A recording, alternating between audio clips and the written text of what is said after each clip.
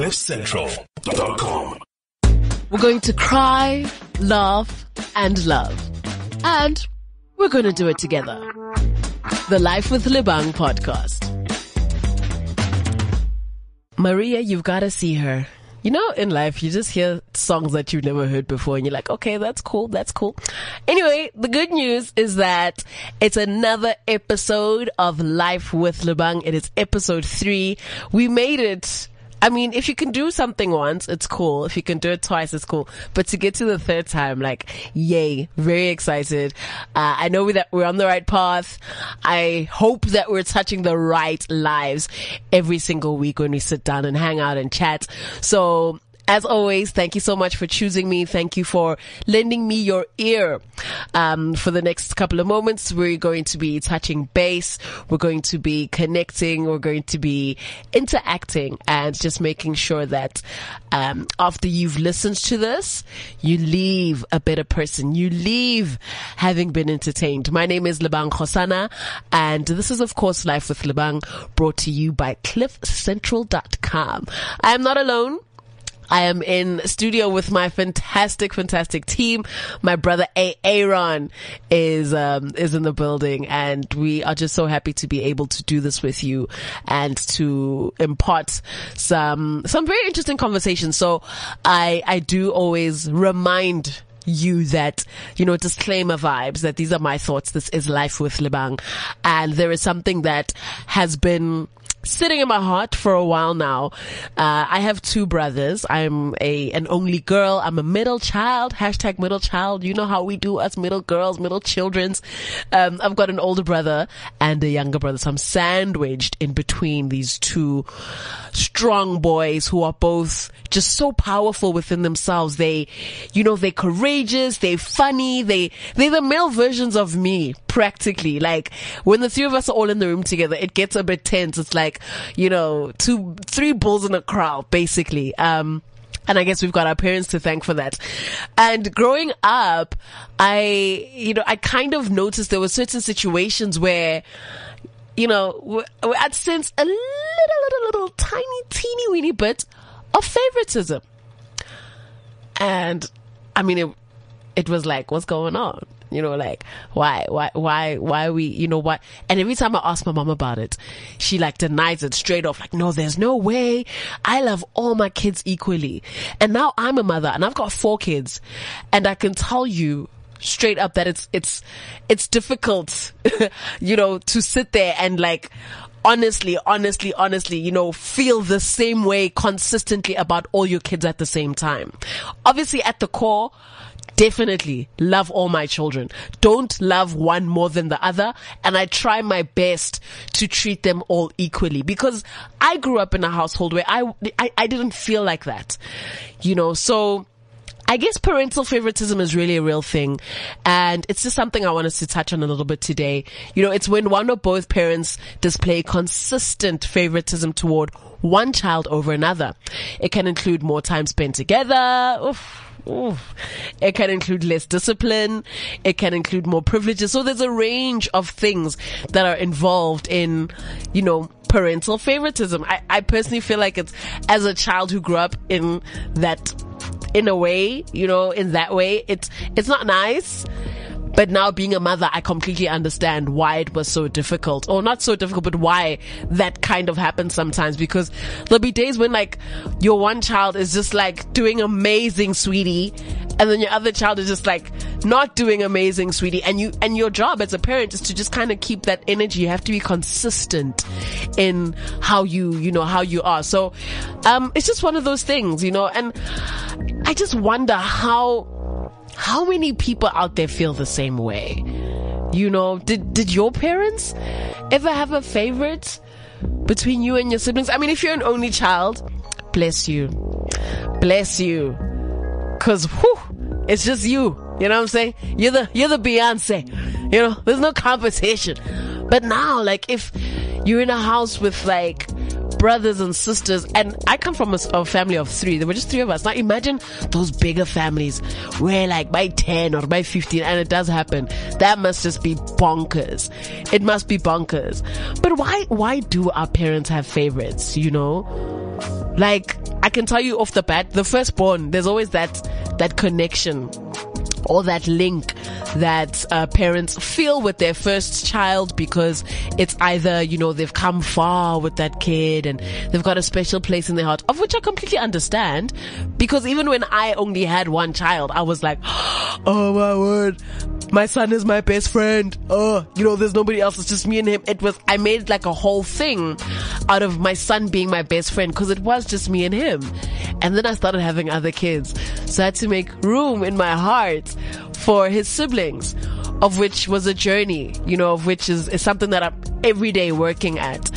But there's pros and cons. There's pros and cons to that kind of energy, because what happens when, like, now that firstborn that you love so much starts to make a bit of a blunder and just starts to, really maybe disappoint you, for example, but you're so hell-bent on the fact that this is your firstborn, and you just don't see yourself, you don't see how you are treating them anymore, because you're so blinded by this thing that this is my firstborn, this is my bestie, this is my what, this is my what.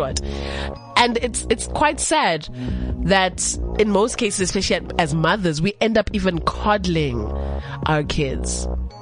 We end up even coddling our faves until a big age.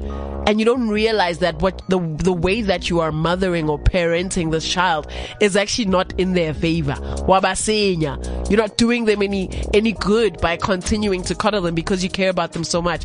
Tough love becomes a place that you don't even want to dive into. You're too scared because, you just love them so much, or whatever the case may be. So the question is, do parents ever grow out of having favorites? Because it's hurtful. It's hurtful when you watch your parent treat you differently to your siblings. It sucks. You ask yourself, like, what did I do? We both made the same mistake. Why am I getting punished? And the sad reality is that parents don't grow out of it.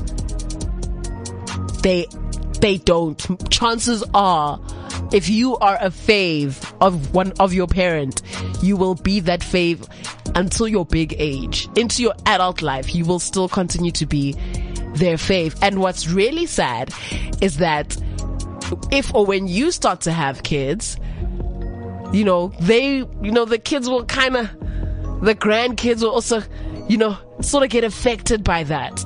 So having favorites is a big no-no. As I said, I try my best to not have a favorite. Like, all my kids they're all my faves, and they all have their things that I love about them, but I love them all so much. And I don't, separate and say, because I've got 4 kids, I love 125%, 125%, the other 25%, and another 25% to make up a 400. I love them all 100. I love each of them 100, so they get all of me in the way that they need all of me. And that's an important thing to remember. And it's something that I keep reminding myself as I go through my daily life. As hard as it is, there's sometimes when I sit there and I'm like, yo, Lord, like, I need you right now, because these kids are testing me. But I always kind of remember that, hey, I didn't like it when my parents treated me differently to my siblings, so let me try to not do that with my kids. And of course, it's easier said than done, but we move. So there's some stats I want to share, because this is actually it's a real thing, and it could actually be very, very triggering. It could be triggering to you, and if it is, I'm very sorry. But I want you to heal from it. I want you to not let it be a burden in your life. I don't want how your parents treated you and how they treated your siblings better than you to be a thing. It doesn't define you.